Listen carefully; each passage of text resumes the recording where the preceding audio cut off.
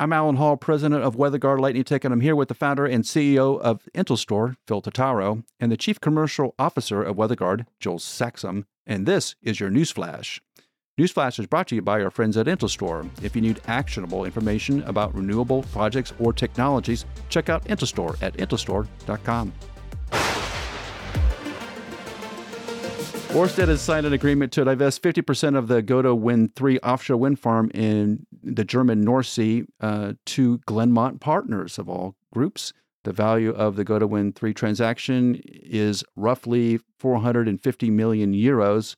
Gode Wind 3 has capacity of 250 megawatts, and Ørsted has been working on it since roughly 2017, 2018. So, Phil, this is well-needed cash for Ørsted to help cover some of the Ocean Wind 1 and 2 losses. It does do that. So this deal is kind of a normal, probably planned asset rotation, and certainly Glenmont's been, buying up, stakes in renewable energy assets all over the world, particularly in Europe.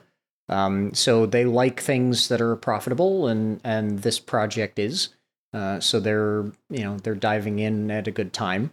And as you mentioned, I mean, the cash does come in handy these days when you're talking about, $530 million in write-offs in Q3 and, many billions of dollars worth of impairments, which is revenue that they're probably not going to recognize at this point. So that's kind of how that works. So, yeah, the cash comes in handy.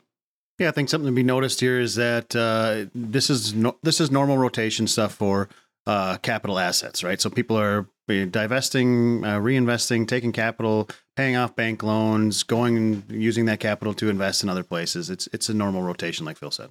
Adani Wind, which is part of the Adani Group, has started production of India's tallest wind turbines. A spokesperson of the Adani Group said that the new wind turbine has a maximum generation capacity of 5.2 megawatts and a rotor diameter of 160 meters, with a tower height of 120 meters. So this is a pretty big wind turbine.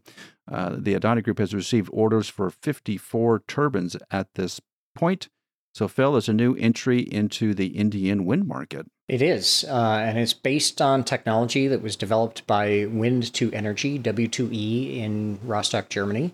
They're a very well-known and reputable company that's been around for a while. This is a solid design that's now received type certification as well. And they're going to be able to use it for, the Indian market and the Sri Lankan market. And they certainly have designs on wanting to be able to export it to other countries. I think it's interesting that they went straight into the market with a 5.2 megawatt machine. Like, not even trying to cut their teeth on something small at all. They just said, you know what, screw it, go for the 5.2. UK and Germany signed a new clean energy partnership last week to cooperate on offshore wind, electricity connections, and carbon capture. The partnership aims to accelerate deployment of offshore hybrid projects combining transmission and offshore wind.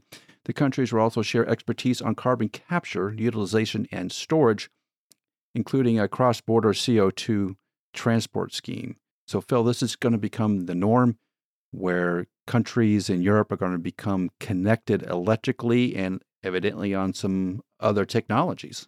Indeed. And when you've seen some of the issues that they've had with, gas pipelines that are, carrying Russian gas being attacked, we had one in the North Sea, I believe, just recently, between a connector between Finland and Estonia, I should say. And, there's been, concerns, obviously, since the Russian Federation invaded Ukraine, formally this time, back in February 2022. And so ever since then, energy security has been a huge issue. And this is another step in the right direction for these countries to get more grid interconnections going, which is going to be important and provide more stability and security moving forward. Yeah, one of the things we talk about regularly on the show is transmission. Transmission is these interconnects, right? So when you have wind resources that are not co-located, right? When the wind blows differently near the mainland of the UK versus onshore or offshore, and say in the Baltic Sea or whatnot for Germany, they're able to share then power generation at the same time. So this helps out both countries massively as they grow.